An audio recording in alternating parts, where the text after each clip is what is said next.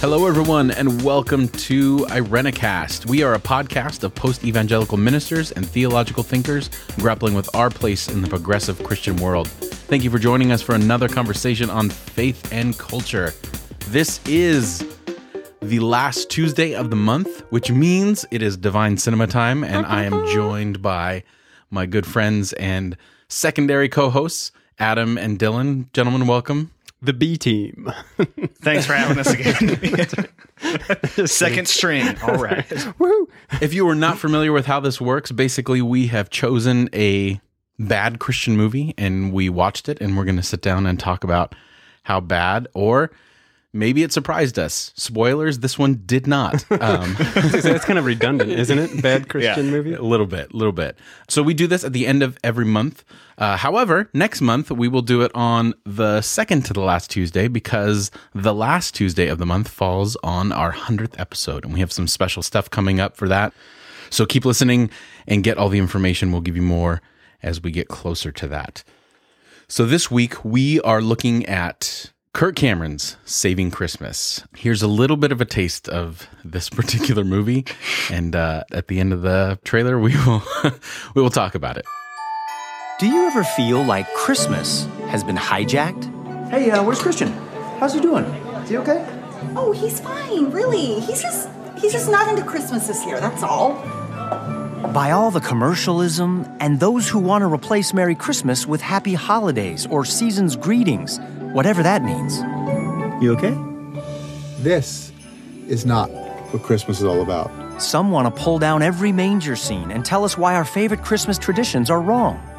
Newsflash, not in the Bible. That's a pagan idol symbol. It was the winter solstice. Jesus was not born in December. It's exactly what the Druids did.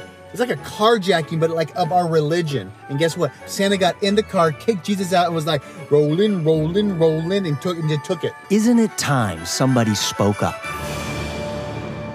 Everything you see inside there, it's all about Christmas. It's all about Jesus.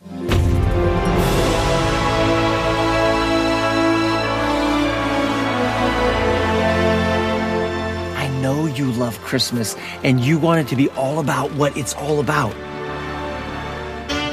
This Christmas, dive headfirst into all of the joy, the dancing, the celebration, the feasting, the imagination and traditions that glorify the true reason for the season.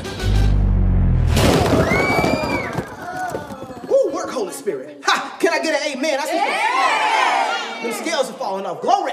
Glory. Join me and my family, and together, let's put Christ back into Christmas.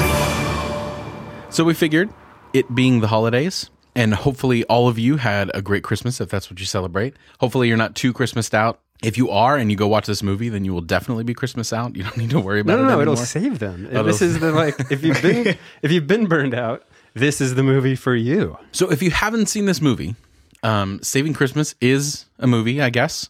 It is starring Kirk Cameron. In fact, I think that's the official title, is Kirk Cameron's Saving Christmas. The front of the cover is him on a rope swinging in with a present in his hand, like literally. Oh, my goodness. Anyway. Quite misleading, too. Very misleading. Jewel of the Nile, or what was that film movie? Of the Christmas nature. Yeah, Romancing the Stone. Boom. Yeah, it's almost like, well, not even close, but same image. Same image, yeah. So basically, the plot of this movie is through a conversation with his sister, Kirk Cameron. He learns that his brother-in-law, Christian, that's his brother-in-law, not his religious affiliation, although it is his religious affiliation. 2 for 1. Exactly.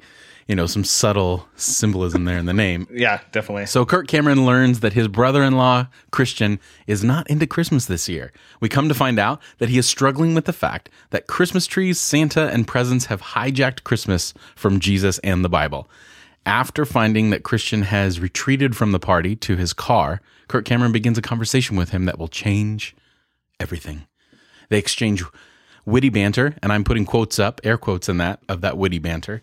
Kirk Cameron gives several, basically mini sermons dealing with the biblical justification for Christmas trees and the historical justification for Santa, which I can't wait till we get to that one. Ultimately, Christian's Christmas spirit is restored and the party kicks into high gear with some Family Force 5. So we're so negative about everything. We are. Yeah. Okay. Let's cleanse the palate a little bit.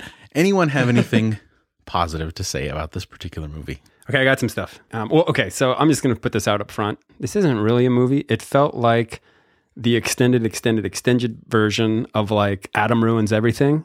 He does, like these 10 to 15 minute segments about, Adam ruins engagement rings, or Adam ruins this system, or, like exposing kind of the background. And it really felt like that, where it's like this infomercial. So in some ways I feel like, it did that really well. It was more of like a YouTube 15-minute video explaining, like here's the background on, whether it's true or not, some background on Christmas stuff. If that's what they were going for, which it wasn't, because I think this came out before most of that stuff was going on. But it was kind of like that. And overall, while it's kind of campy, I don't think it really took itself that seriously. Like, it doesn't feel like there was forced drama or, like a lot of the other movies we watched where you're just like, oh, this is horrible acting. Everything kind of seemed like they were having fun doing it. So I think overall the tone matched what they were trying to do. And it was kind of silly and, yeah, a little bit fun and didn't take itself too seriously. I have a lot of stuff to say, but I felt like, I'll give it that. That was all right. Yeah, I'll say that whoever the cinematographer was, or the person holding the actual camera, actually made some decent art decisions instead of being like milquetoast camera shots like the other movies that we've watched. Nice. They were just so bland and non-committal to anything looking good. I think there were certain scenes in this movie that I was like, oh, that actually looks kind of decent, and it looks like they put some time into making this set look dramatic, or positioning and moving the camera in such a way and playing with light in a couple scenes, which I thought was kind of interesting. I also think the actor that plays Christian actually has some comedic value and timing, just not. You're just given a poor script. Yeah, exactly. He doesn't. Yes. He doesn't make use of it here.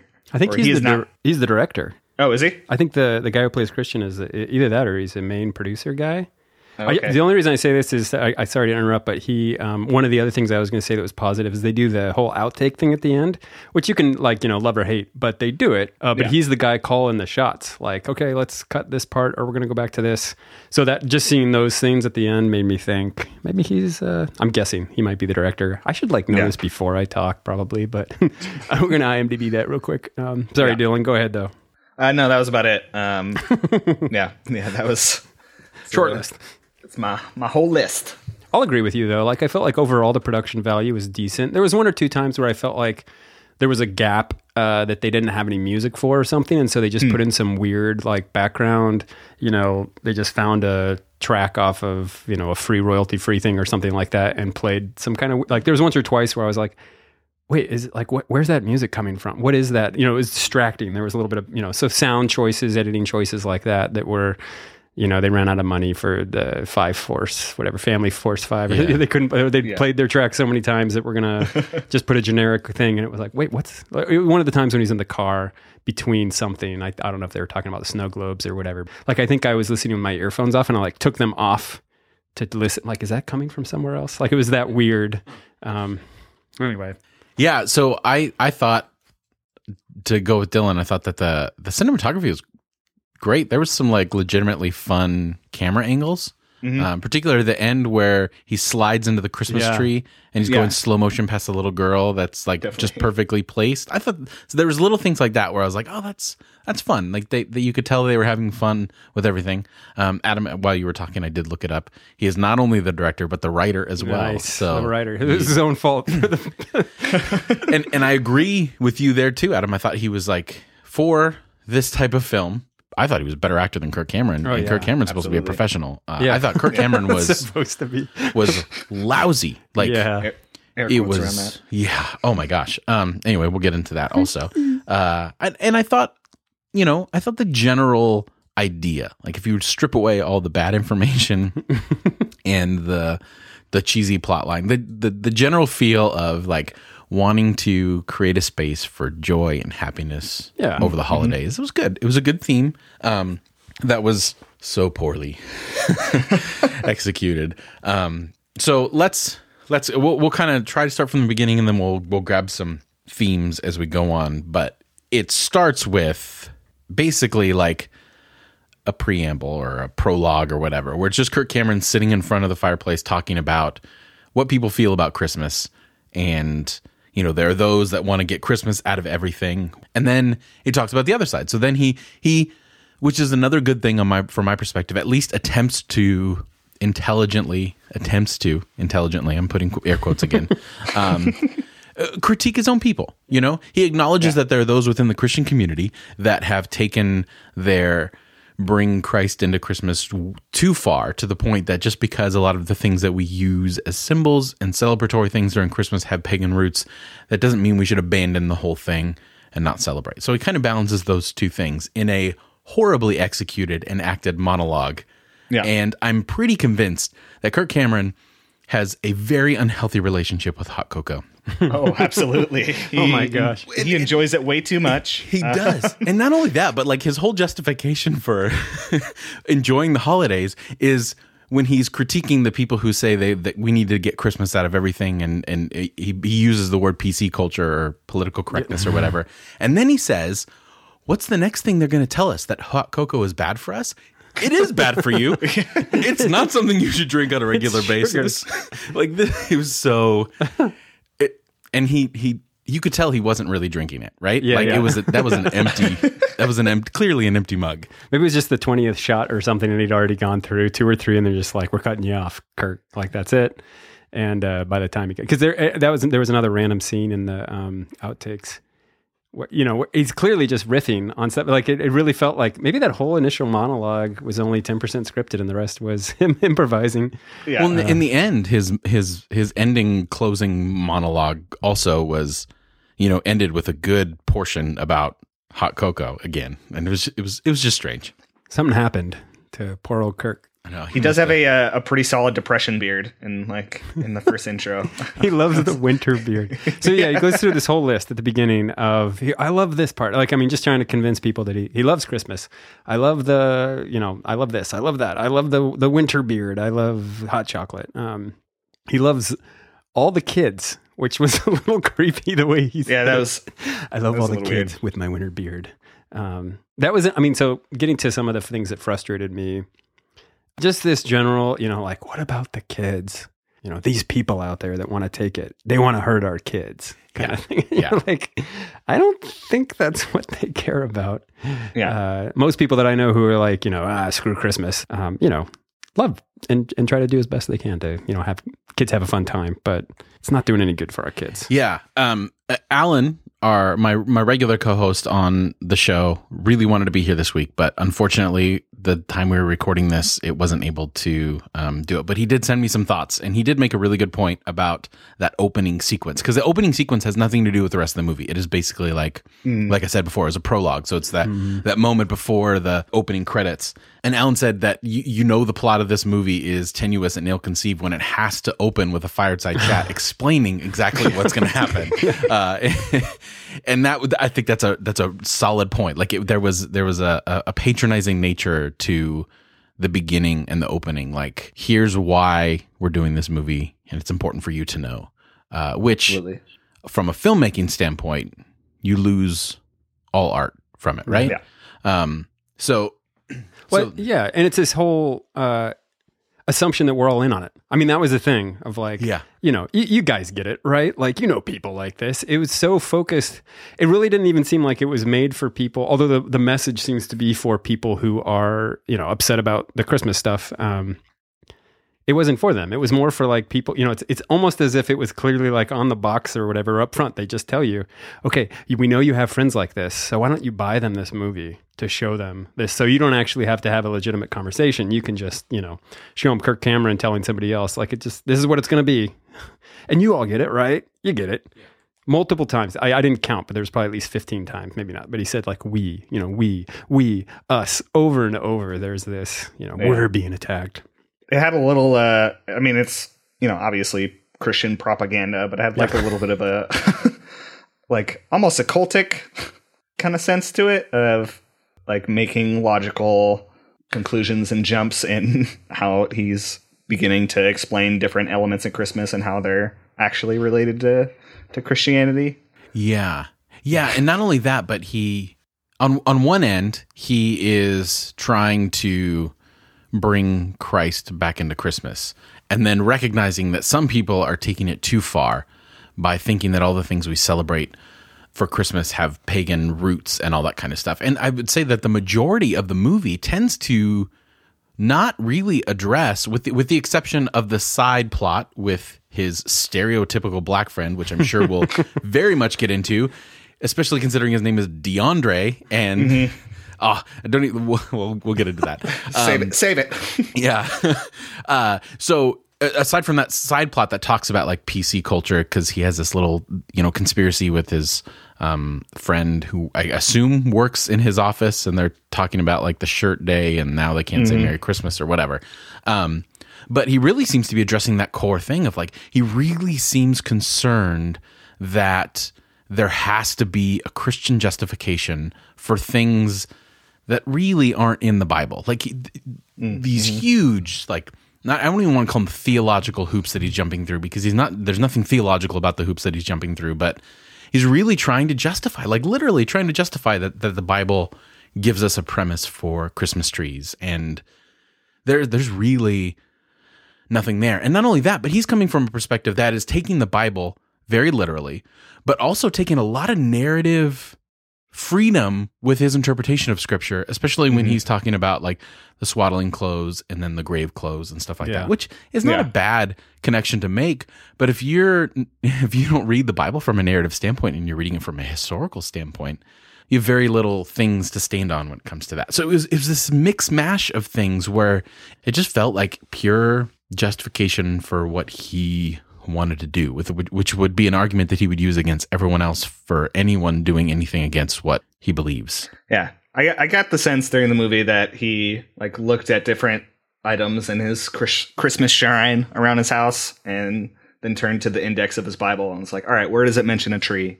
Like, all right, let's go there. And Lebanon, there's a tree there. Let's talk about that. So yeah. Alan mentioned in the responses that he sent me, he mentioned that the movie seems to be based off of like responses to Facebook posts that kind of get put out there every Christmas season. So after this opening monologue by the fire, it moves into the credit sequence, and which is ironic because the credit sequence, it's this little cartoon of Jesus and Mary and the whole Christian story and all that kind of stuff with music set over all the people. But what's interesting is that those images I know distinctively because when I was a youth pastor, there's this Christian media group called Igniter Video, and they came out with this video during Christmas time that basically like breaks apart our traditional understanding of the nativity scene and gives it more of a biblically accurate view through this fun cartoon. I showed it in youth group all the time and everything like that. So the very sequence that he is using in his movie to kind of say, quit worrying about how it really happened, but using arguments on how it really happened to justify why he's celebrating the way he is now. Like it was just very ironic to me that the opening sequence that he is using is something that is kind of more in the camp of the place that he's criticizing of, why are we so concerned with history or whatever. The whole message kind of threw me. It was kind of like a curveball for me. So I went in thinking that this is going to be a movie that's going to really attack the folks that are, they want to take Christ out of Christmas, right? And he mentions that at one point. He kind of says, basically, we're getting it from both sides. There are people out there who are like, hey, it's fine that you have Christmas, but just tone it down. Don't be so happy, or don't push it on us.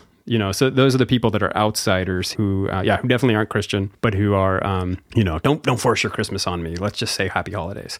And so that's kind of the crowd that I was assuming this movie was going to address. But then the rest of everything doesn't do anything. Like we never really talk about that. Instead, he said, there's also people, that happen to be inside the faith. There are all these folks who are, we shouldn't be celebrating. So it's the bah humbug people or whatever within the Christian faith. So I was completely taken aback by, that's the direction we're going, because every argument that gets made or that's who they're addressing. The whole thing is about that. So I was like, I wasn't really prepared for that. But then it's just, I felt like the entire thing was, we want to have fun. They didn't say it was all about commercialization, but that was one of the critiques, right? People who say it's just all about money. Or at one point, I think the Christian guy even says like, all these presents, we could be, getting fresh water for like all these amazing, right? Like the actual things that like I think, like would be beneficial. That's what we should do with Christmas. And instead it's basically, let's do these mental gymnastics to you. And this is, this is my ultimate complaint for the movie is that we will use Jesus as a justification for keeping things how we want, or to let us celebrate the way that we want, versus you're not really putting Christ back in Christmas. Like you're just using Christ as a means to allow for your already commercialized, capitalistic American version of Christmas. Like, and it didn't seem unapologetic about that. It seemed pretty clear. It seemed that's all very it is. much that the American way is the Christian way. Like even at the end, his monologue was like, it's all about material, right? Because he used the incarnation as a justification for buying crap. Like, it was astounding to me. And then like he's framing this whole thing. So once we get past those credit sequence, he's framing this whole thing as like a story and a narrative and how we create our own symbols, which I am on board with 100%. Like we should have these symbols, but he's not leaving it open-ended in the sense like, here are all these different things that we celebrate and you can attribute your own meaning to it. He's saying, here's the meaning, He uses the Christmas Carol, the story, as like an analogy of everyone in that story has their own story. He's like, Tiny Tim has his story, and this person has his story, and then follows by saying, even Scrooge has his story. And I'm like, he is the story.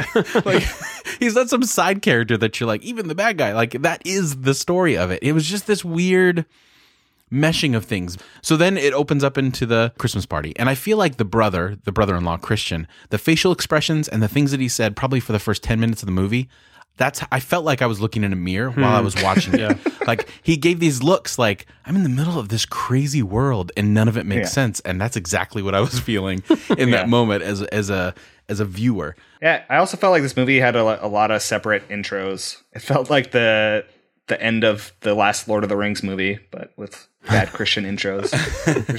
There's like the first scene there's where he's sitting in his Christmas shrine talking about all the Christmas. There's the little animation scene, and then there's another voiceover as the actual like party starts. Yeah, which was also very strange. And then we're introduced to DeAndre, the only black man, not the only black person in the movie. But who basically, like, I feel like, now it's possible that whoever DeAndre is, that this is his personality and this is how he is and this is what he thought was funny.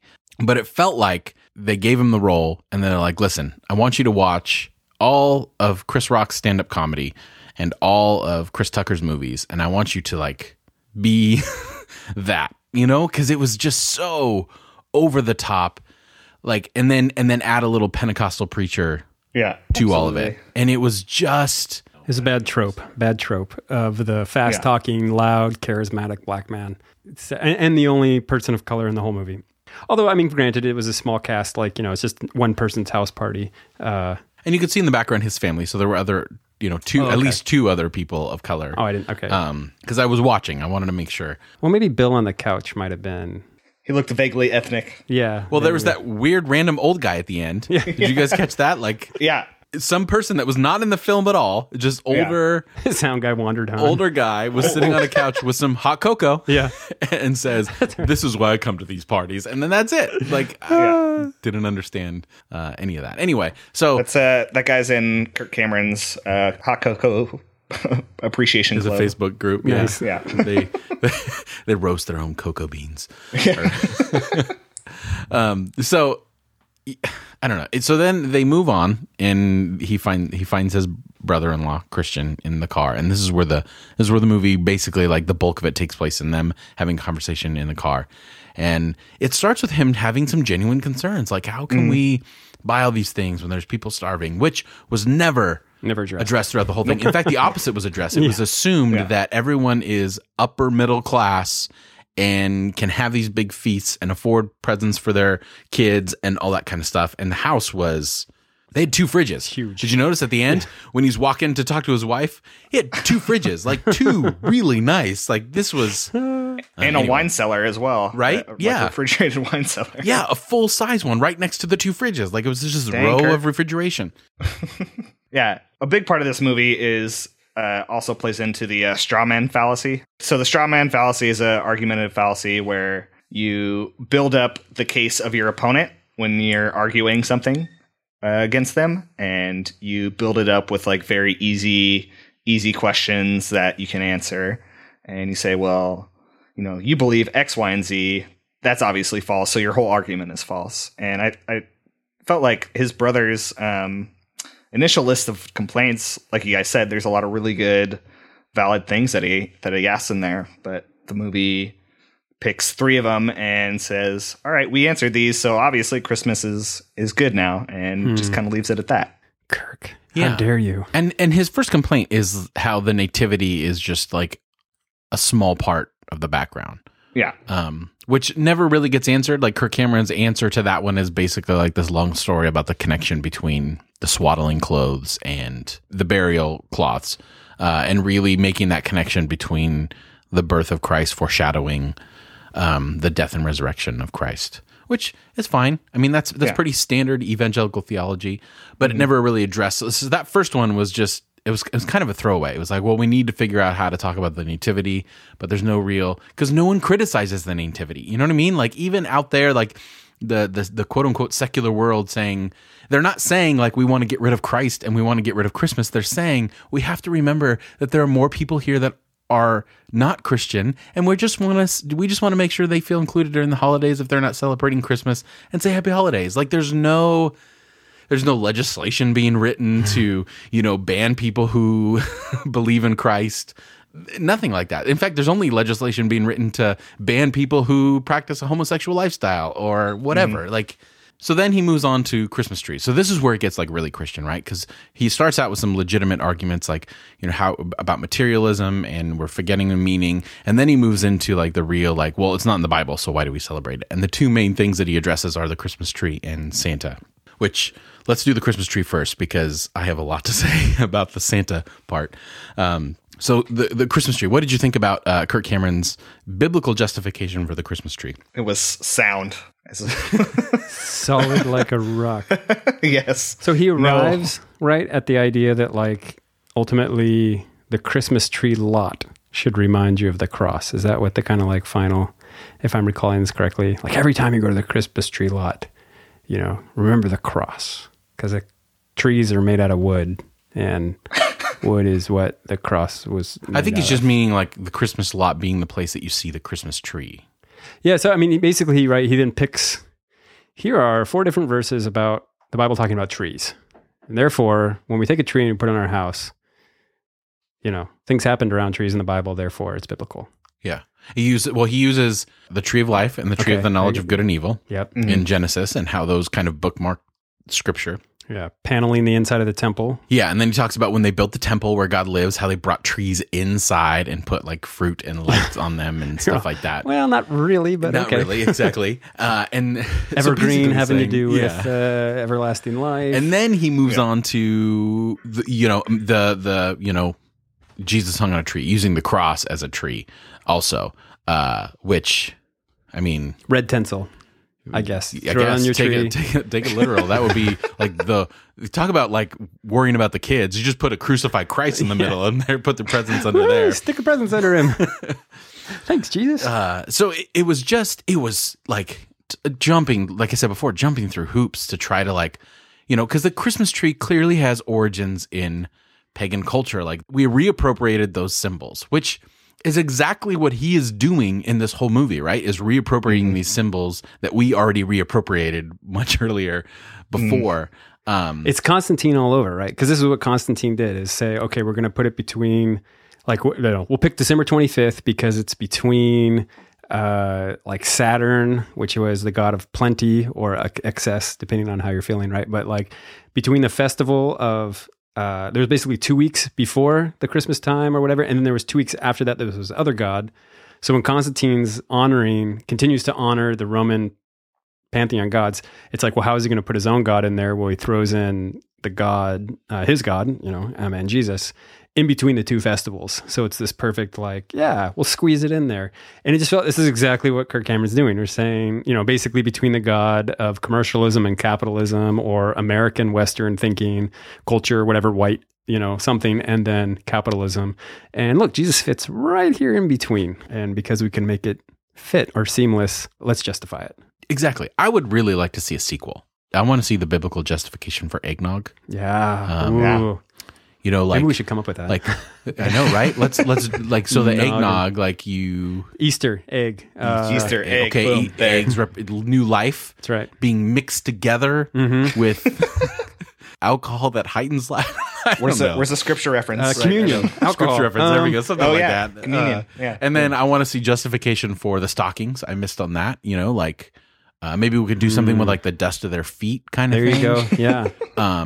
And these are dust-free feet, like representing how heaven, where we don't need to brush off the dust. You know, I don't like that is just as sound as any argument that was made in this movie. I know, right? Absolutely. And that's the problem. That's the problem is like if someone doesn't agree with the Christmas tree, fine, then they don't have one. They're not telling you. Right. Well, I guess some Christians are advocating that you shouldn't celebrate that or whatever, but like why? Like just let it go. Like just enjoy it. If that's your justification, that's fine. It just seems so, I don't know, there's almost like a desperation in trying to like, I really want everyone to agree with me. I think that relates to this other idea that I've heard before from several other sources in regards to privilege. If you're used to experiencing privilege, then any type of equality feels like oppression to you. And I feel like there's a very big false oppression complex going on in this film. And I think all the other films that we watch that says there are these other ideologies out there that are making our previous way of celebrating Christmas not the only way to celebrate Christmas now. And to people who have lived and experienced that for their cultural upbringing and the way that they've grown up, like some presence of other ideologies and thoughts, I think feels like oppression to them. And it's even from people on the inside, right? Like, or specifically, like that's what makes this film so silly is that you're addressing, 1% of the 1% or something like that. I mean, maybe that's not quite accurate, but I think in our modern context, Christianity, while probably the majority in a lot of places, is no longer the accepted majority. And, we're not really the majority in our country, I wouldn't say. Mm-hmm. Well, it depends how you define Christian. But regardless, let's say it's not everybody. So that's a smaller segment. And then really the film is addressing very specific, small, a very small group within the Christian culture. And I think that's another thing that's really frustrating about the movie is it appears, or I think is attempting to address this much larger. I mean, like I said, I was expecting it to address the people who are outside the Christian faith, and he nods to that, but he doesn't at all. Like there's nothing that has anything to do with people's frustration from the outside. And maybe except for, I guess there are people who I think would say, Christians are hypocritical because they're doing these things that have nothing to do with the story of Jesus and are just appropriating, pagan ideas. So maybe in some way you could say that, but there is this, they're not even addressing that. We're addressing some tiny group within the small, it's basically, it's not just we have to be afraid of the people out there. You might actually even have to be a little bit afraid of the people already inside who aren't willing to just go blindly with everything else we're doing. Along with that, there's the refusal to accept or take any type of criticism to the ideology. Like Kirk goes through absurd lengths and hoops and jumps to validate every like little stocking and piece of tinsel and ornament on the tree, metaphorically speaking, and invalidate anyone who disagrees. Like everyone else has seemed like they're crazy. Like the way that he subtly takes jabs at, like liberation theology and all these other ways of looking at the gospel are just, they're horrendous. They really are. Like he really seems to have this sense that any critique towards him is an attack, which is represented in the response to the movie itself. Like after the movie came out and he started getting like, by the way, this is a 0% on Rotten Tomatoes. He wrote on Facebook, I printed out because I wanted to read this. He said, all of you who love Saving Christmas, go rate it at Rotten Tomatoes right now and send a message to all the critics that we, in capital letters, we decide what movies we want our families to see. If 2,000 of you out of almost 2 million on this page take a minute to rate Saving Christmas, it will take the film to a huge boost and more will see it as a result. Thank you for your help and support in putting the joy of Christ back in Christmas, which I call bullcrap on that. Yeah. Like, and even in that little thing that he put out on Facebook when the movie came out, I think it was 2014, like he got backlash from even his own people. Like, come on, like you're pandering. Like that very statement goes against the very heart of what he seemed to be trying to do in the movie itself. And not only that, but like all the criticisms that he's railing against. Adam, what you were mentioning earlier, the idea that there are people who are criticizing Christians and the way that they view Scripture, but they're only holding them accountable if they are critiquing them on the way that they celebrate Christmas. They're only holding them accountable to the very rhetoric that they put out for everything else. And there's no acknowledgement of that, or even like a taking that in, or humility in approaching that, saying, that's something we need to look at. There wasn't even like a passing line when in regards to like people who didn't have enough or anything like that. There wasn't any acknowledgement to any of that stuff. So I think that you're right. The whole thing, in the form of being with the face of being open to criticism and we need to have fun and all that kind of stuff, really basically says if you have any criticism at all, you're a buzzkill and you should just shut up. Yeah. We're affluent, we're white, we're enjoying ourselves. Why do you have to rain on our parade? That's the whole message. We like doing Christmas this way. And okay, sure, we'll, give you some apologetics for why you can justify this or that. And hey, they're paper thin, but just freaking let us have oh man. So then there's Santa. Christmas Braveheart. So it should be noted that as he's giving these mini sermons, fortunately, it's not just him talking and like a single shot camera on him. It cuts to, like the story he's telling. So when he's talking about the Christmas tree, it shows images of Mary and Joseph and the baby, and so it's it's giving us something visual to look at other than him, which is nice. Weird, History Channel reenactment. Exactly. Kind of. Yeah. But every question that's posed takes I feel like it takes 10 minutes because they were trying to put in like these witty banter things, especially from Christian, the brother-in-law. I'm just like, shut up already. We get it. Like, stop trying to be funny and let him give his bad answer so we can move on. It was like Thorsus, Cyrus. I don't know. It's some always Norwegian dude. Yeah, exactly. Yeah. And they made it. They turned him so quickly into this like thoughtful person that was realizing the craziness of what's around him into this just bumbling oaf whose opinions about the holidays were uninformed, which therefore becomes an archetype for everyone else who has criticism towards Christmas as also a bumbling oaf who's uninformed. So he starts his rant on Santa with the most cliche way that you could possibly do it, by stealing a lame church lady joke from Dana Carvey by, if you rearrange the words in Santa, it's Satan. And I'm like, come on. Like, the very fact that you're using that understands that you don't understand that was making fun of you in the first place. Then Kirk Cameron goes into his explanation or his justification. No biblical justification this time, but a historical one of Santa, talking about the real Saint Nick. Saint Nick, going back to the Council of Nicaea, right? Did I say that right? Or Council? Yeah. No, it's Nicaea. Because, the real Saint Nick punched someone who disagreed with him. And he uses that story or that historical fact or whatever as a justification for Santa being this badass who goes through the countryside. Like they had this scene where they're talking about how like when the heretics, the truth needed to be defended, and they're flashing to Saint Nick with a shepherd's staff because he was a pastor and needed to defend the truth, beating someone in the wilderness. And I'm thinking like, my gosh, like this movie needs a t-shirt and you need to steal a line from Die Hard that says, "Now I have a shepherd's staff, ho, ho, ho." Yeah. Like, right? Like nice. write that in blood on beautiful. It was so horrible. And this movie's for kids. It was all set to dubstep too. Why don't forget that detail? Yes. It was violent. It was a very violent Super scene. violent. Yeah. And like a little bit traumatic or whatever, traumatizing. I saw it and, it's dark. They're playing the music for it, but it just didn't match the tone. It was this whole like acceptance of it. Like it was right that he beat the crap out of this guy. And he didn't beat the crap out of him. No. Like it started with he's at a table, right? And he's talking to some guy because you don't hear the words. It's over like his narration. And I'm pretty sure he just slammed his head against the table and then took him out into the wilderness and beat him with a shepherd's staff. And then comes back, and I don't know if it's his handmaiden or his wife or his daughter. She just kind of chuckles and says, "Now that you have that out of your system, let's go give presents to the town kids." And then he gets happy, and that was He has creepy. a really creepy smile with that. Yeah, too. like, oh yeah, kids are next. Like, which I'm glad they didn't follow up with the difference between good kids and bad kids. Like, I feel like the next inevitable step would have him like taking children out in the street and beating them or something. Yeah. They were bad. They need to be corrected. Those people out there telling us we can't, beat our kids. Don't spare the rod.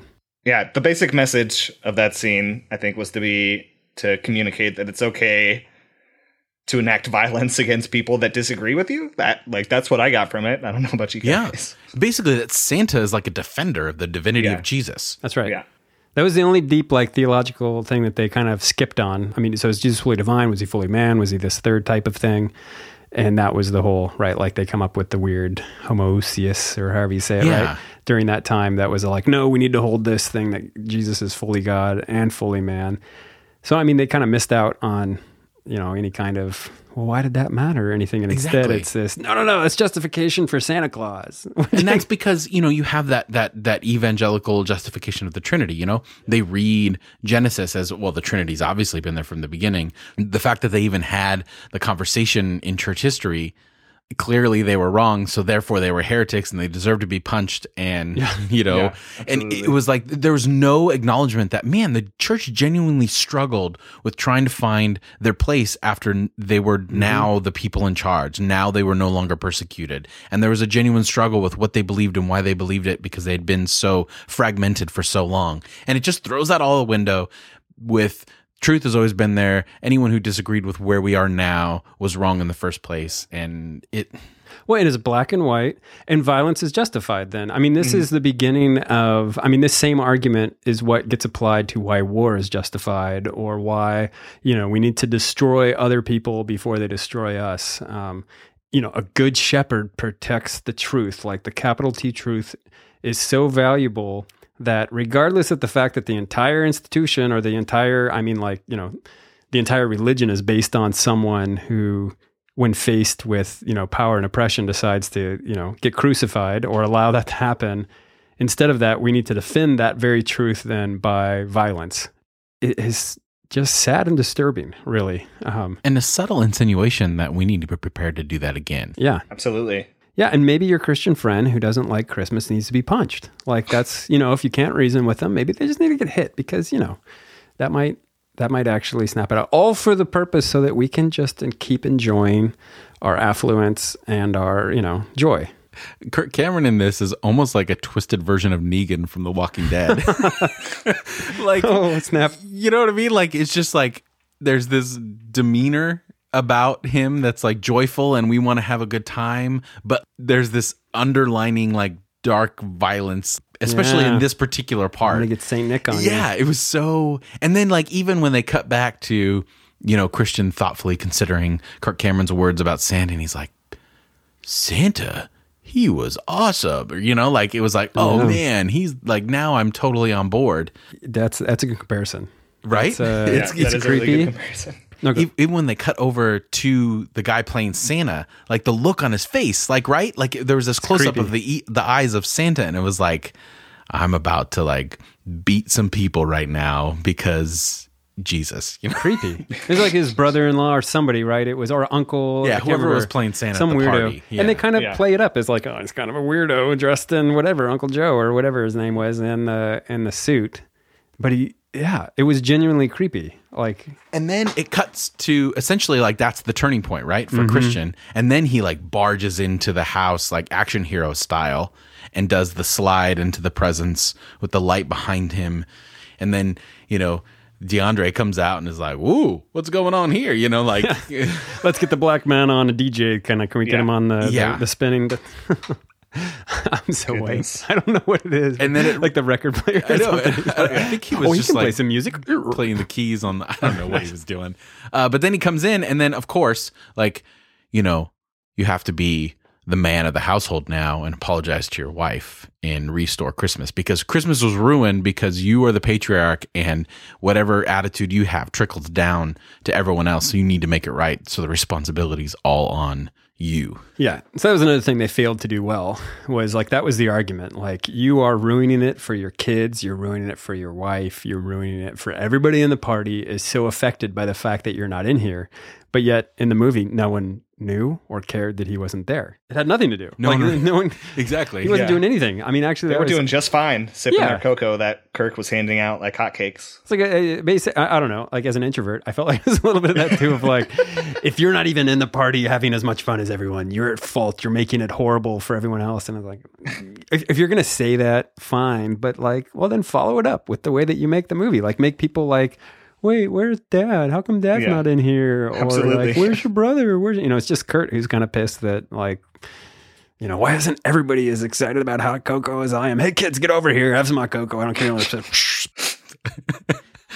Yeah. Well, and then the apology, right? So he, Oh my gosh. he makes the triumphant walk through I'm the so excited kitchen, about past the 2 refrigerators and 1 large wine refrigerator, and then it ends with her saying, Wait for it. "Do you have the quote?" I have the quote. Okay, give me the I quote. have it as well. Okay, Go ahead, Dylan. Dylan. Go give us the quote. Okay, so Christian says, "This Christmas, I want to give you something I've been waiting for a long time." Pause. "What do you got in mind, Big Papa?" says his wife. And they give each other very suggestive looks. That's wonderful. And then Kirk Cameron pauses it, right? Does. Yes.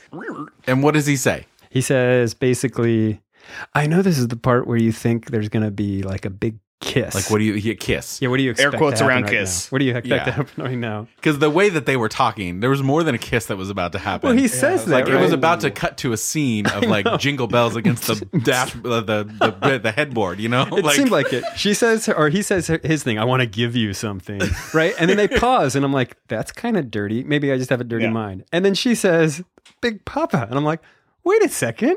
Like, why is she like, okay. And then Kurt says, now you know what's going to happen. I'm like, what's happening? Who just hijacked this movie? And then he thinks he's being clever but sometimes the hero does something unexpected. How about a choreographed dance with blah, blah, blah, blah, blah, blah, blah. Exactly. Yeah. And then DeAndre cuts the music, and then random people have a choreographed dance planned in front of the Christmas tree. Right. The Liberty dance team, Liberty University dance team shows Which, up. by the way, the first thing you see in this movie, we forgot to mention in the beginning, is a Liberty University sponsored by this is a commercial for Liberty University. It is. I felt like this whole movie, like in the context of like a mid-sized church, of like a ministry that does like videos for their church, it would have been pretty decent. I would have gone in there and be like, oh, this is fun. Like, this is just this community. They put this out there. They really think they put a lot of work into it, all that kind of stuff. Like, it would have been nice. But as like this, everybody should see this movie out there for everyone from, I guess, professionals, which I have a hard time if your film company's called Cam Fam. But professional might be a strong word. But it just felt like this would be a good church play for an evangelical church who really like was on board with these things, and it would have been fine and fun to see. Like, I feel like the people who made this movie, they looked at it like you would look at a church play that's really bad from the outside for everyone else, but because they're people you're kind of like, oh, this is fun, this is great. We all know DeAndre is not really a fast-talking black guy, so let's have him do that. That's funny. I mean, actually, I think he's one of the producers, too. He's on the list, but has such great potential to be, look at all the silly things we do. To kind of take itself, so I didn't think it took itself too seriously, but they could have really made fun of themselves, and it would have been great. It would have been like, yeah, we do some dumb stuff as Christians. And I mean, that kind of gets me to this other thing of, because the movie is so bad, and because it's clearly not a movie, but just kind of like a sermon. It reminded me so much of the one we just watched, the like, if footmen tire you, what will horses do thing, where it's just a sermon that happens to have some random, so back to the thing of, Adam Ruins Everything, or whatever the different YouTube channels are of, here's a 10-minute thing. The movie could have been 10 minutes long of here, we don't, here's my justification for this. Here's a quick answer to that. And it would have been kind of cute and funny. And we would have still thought, okay, it's dumb, but whatever. But because it's a full-length feature film, and because of the way that it was advertised, it really just feels to me like another really like not at all honest movie. What I mean to say is, it's not like it doesn't seem to be in any way responding to any real serious, need. It's more of a, hey, let's put out a Christmas movie. We can make a ton of money because Christians will go see it. It just really felt overtly, what it was all about capitalism, about commercialism. Hey, let's take advantage of the fact that Christians need, we'll respond if it's, if it has a hashtag Christian or a tagged Christian somehow, they'll go watch it and we can make some money off this. Like, I really don't think there was any message that people needed to hear, and I'll say this about some of the previous stuff, like the God's Not Dead movies or whatever. It does seem like they're trying to address a real, not real, but a perceived threat. This one was like, are there really that many Christians out there that are the people who are, that actually know the history of some of this stuff and who are anti-Christmas? Because that's what it was like. I don't know. I really question the motivation behind the making of this movie. I feel like a lot of it was a response to a book that came out a while ago called Pagan Christianity. That was put out, I think, by Barna. We'll put it in the show notes. But that book was a good history, a decent history of like how not just Christmas, but a lot of the things that we celebrate as Christians, Easter, even some of the things we do in church have pagan origins. Yeah. And I'm pretty sure it's been a while since I've read it, but the author's conclusion was like basically we abandon everything, which it's a little bit extreme. So I think almost like maybe Kirk Cameron read that book and was responding to the author's conclusion to all those facts, as opposed to just being like, that's what it is. And, we don't need to throw the baby out with the bathwater. Yeah. But I think he was just more of like, because I disagree with his conclusion to the facts, I need to find new facts and discredit them. Yeah. Yeah. Oh, man. Okay. I do have one thing that I really liked. So there was a character, I don't think he had a real name, but I think in the credits was called the conspiracy theorist.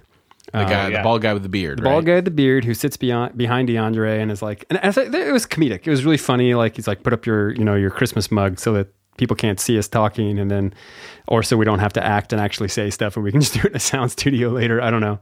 But he gives all these like conspiracy theories, and it was great because one of the things they did wonderfully is the conspiracy theorist said at one point, he said something like, and I heard it on Fox News, so it has to be true. And I thought, hey, good for them. Like, to kind of make fun or have a character that is clearly just a wacko conspiracy theorist, but to kind of throw that to call out, Fox News in particular instead of just the news. Right. Yeah. I was like, well done. So they snuck that in. I don't know. Somehow that got past Kirk's review or whatever. Like, it's like, yeah, that was a weird scene too. That like cut in between all of it.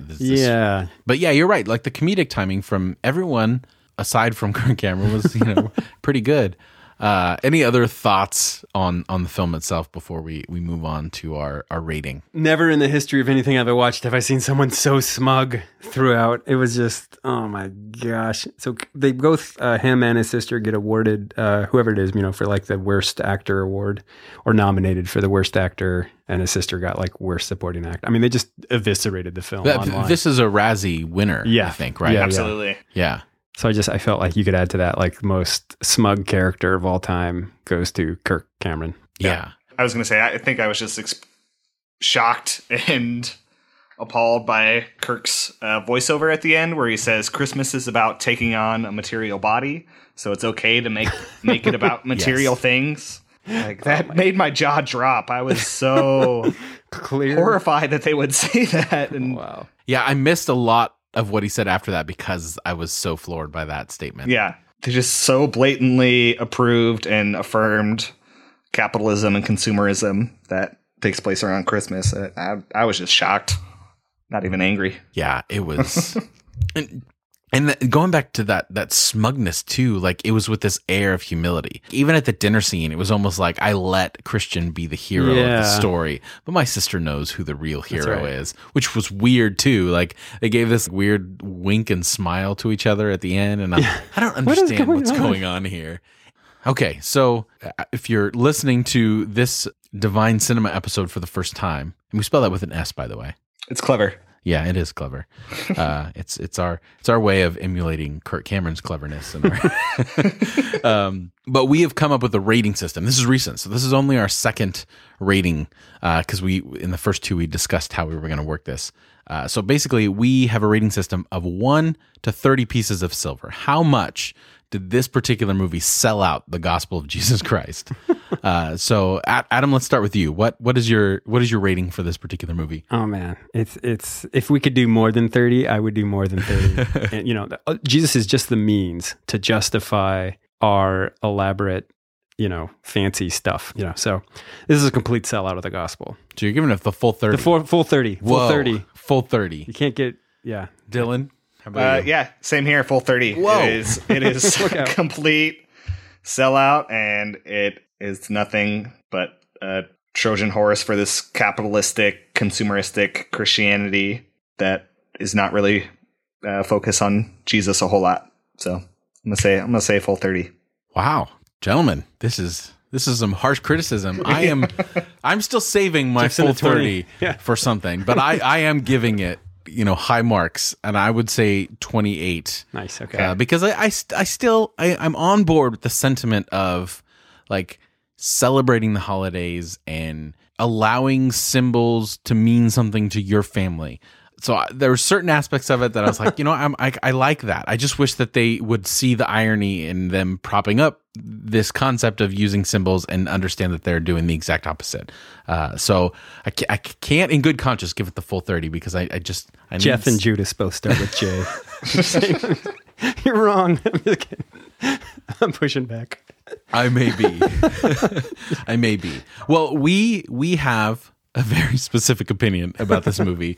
But the very fact that this movie exists and has made a little bit of money, I didn't find any figures to how much it made.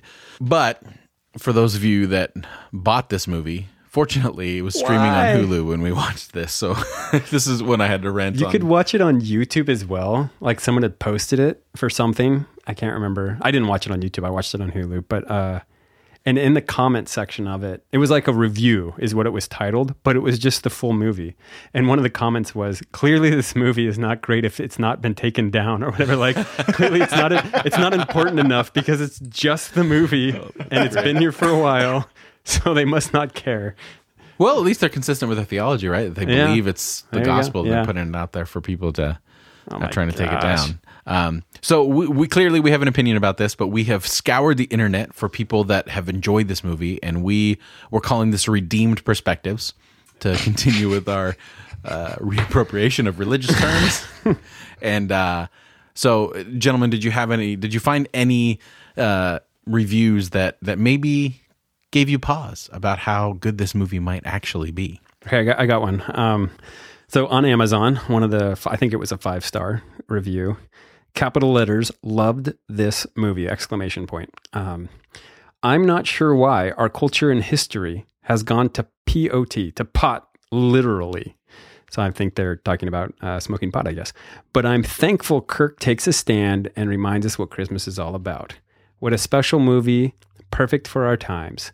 Grab the family and Coco and teach the kids before they're completing, I think they meant to say completely blinded by the new culture, whatever that is. And then a parenthetical comment, a real example of the current culture. A school dropout tonight told me to, quote, F off at the grocery store, ... in a parenthetical comment. That's it. So, if you want to keep your kids off grass, watch this movie. It's going to help.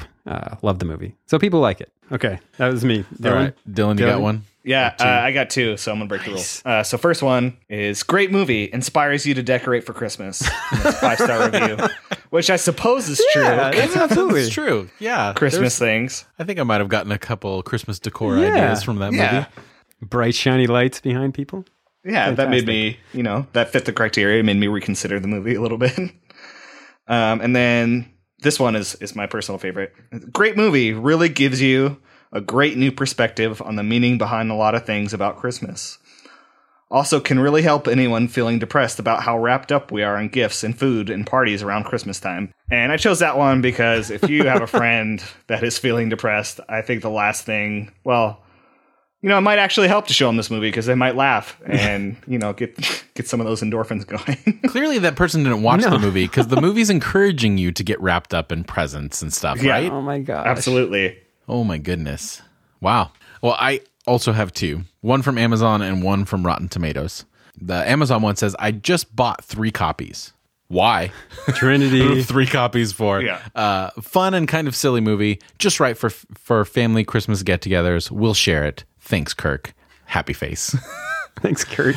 Thanks. We're on first name basis. Yeah. Great for family get-togethers. Interesting. 3 copies. Like what? Like, are you gonna wear one out? Anyway, this one concerned me a little bit about this person's. Well, let me read this. This movie was recommended by my doctor. Don't know why your doctor would recommend this. Who had been frustrated with the materialism at Christmas. Oh, okay. He told me it totally changed his view, and that was enough for me to check it out. Wow. Capital letters. Wow. This movie is powerful, rich in traditions and story, informative, inspiring. There's so a lot basically, of questions that get raised from that review. Right? So his doctor, who has a valid frustration about materialism at Christmas, and then watched this movie and was like, oh, I'm totally fine. I'm good with materialism now. Should be. All right. So if you've listened to this this far into the episode, we are now going to move into our recommendations. So movies that we feel this movie really tried to be, or just recommendations for something better to watch that's somewhat related to the material here.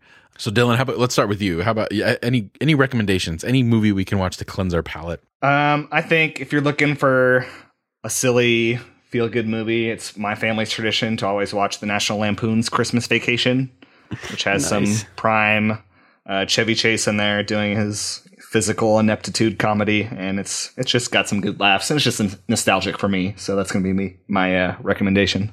Nice. My recommendation is to watch the animated version, the old animated version of How the Grinch Stole Christmas, because it is the right message. That's the antithesis of this, right? That ends up with the, like, it came without packages, it came without toy, that's the message. Like, Christmas isn't about these ridiculous things. It's about, joy. And I mean, I don't know. It's great. How the Grinch Stole Christmas. If you want a movie about an upper middle class family struggling through their issues, trying to find joy in the holidays again, watch The Ref. It is the complete opposite of this movie in every single way. It is not family friendly. You'll notice that from the very first scene. Kevin Spacey? No. It's Kevin Spacey. Yeah, and Kevin Spacey and Dennis Leary. Kevin Spacey plays a upper middle class guy who's estranged from his son, who he sent off to military school, and they're all coming together for the holidays, and they get taken hostage by Dennis Leary's character, who had just robbed a house and is hiding out from the cops. And it is wonderful. It is a great Christmas movie to watch if you don't mind a heck of a lot of cursing, and the religious imagery in it is even more wonderful. One of my favorite bits from the movie is there's this chocolate nativity scene, and Dennis Leary, the burglar, picks up the baby Jesus and takes a bite, and it's gross, and he's like, Jesus. So good. Just a little. And then there's like an overbearing mom character in the movie that kind of uses her money to control everyone, like materialism being the thing that destroys this family, which is, well, it should be. And she starts saying how she doesn't want to talk about this anymore. And finally, Kevin Spacey's character, who is the number one son, snaps and says, Mother, do you know what I'm going to get you this Christmas? I'm going to get you a nice wooden cross. So every time you feel unappreciated, you can climb up on it and nail yourself to it. Dang. It's so good. It's biting, it's irreverent, and it deals with the reality of situations that we faced in families. So that is if you have kids, burn. don't watch them with the kids, but watch this movie. It is great.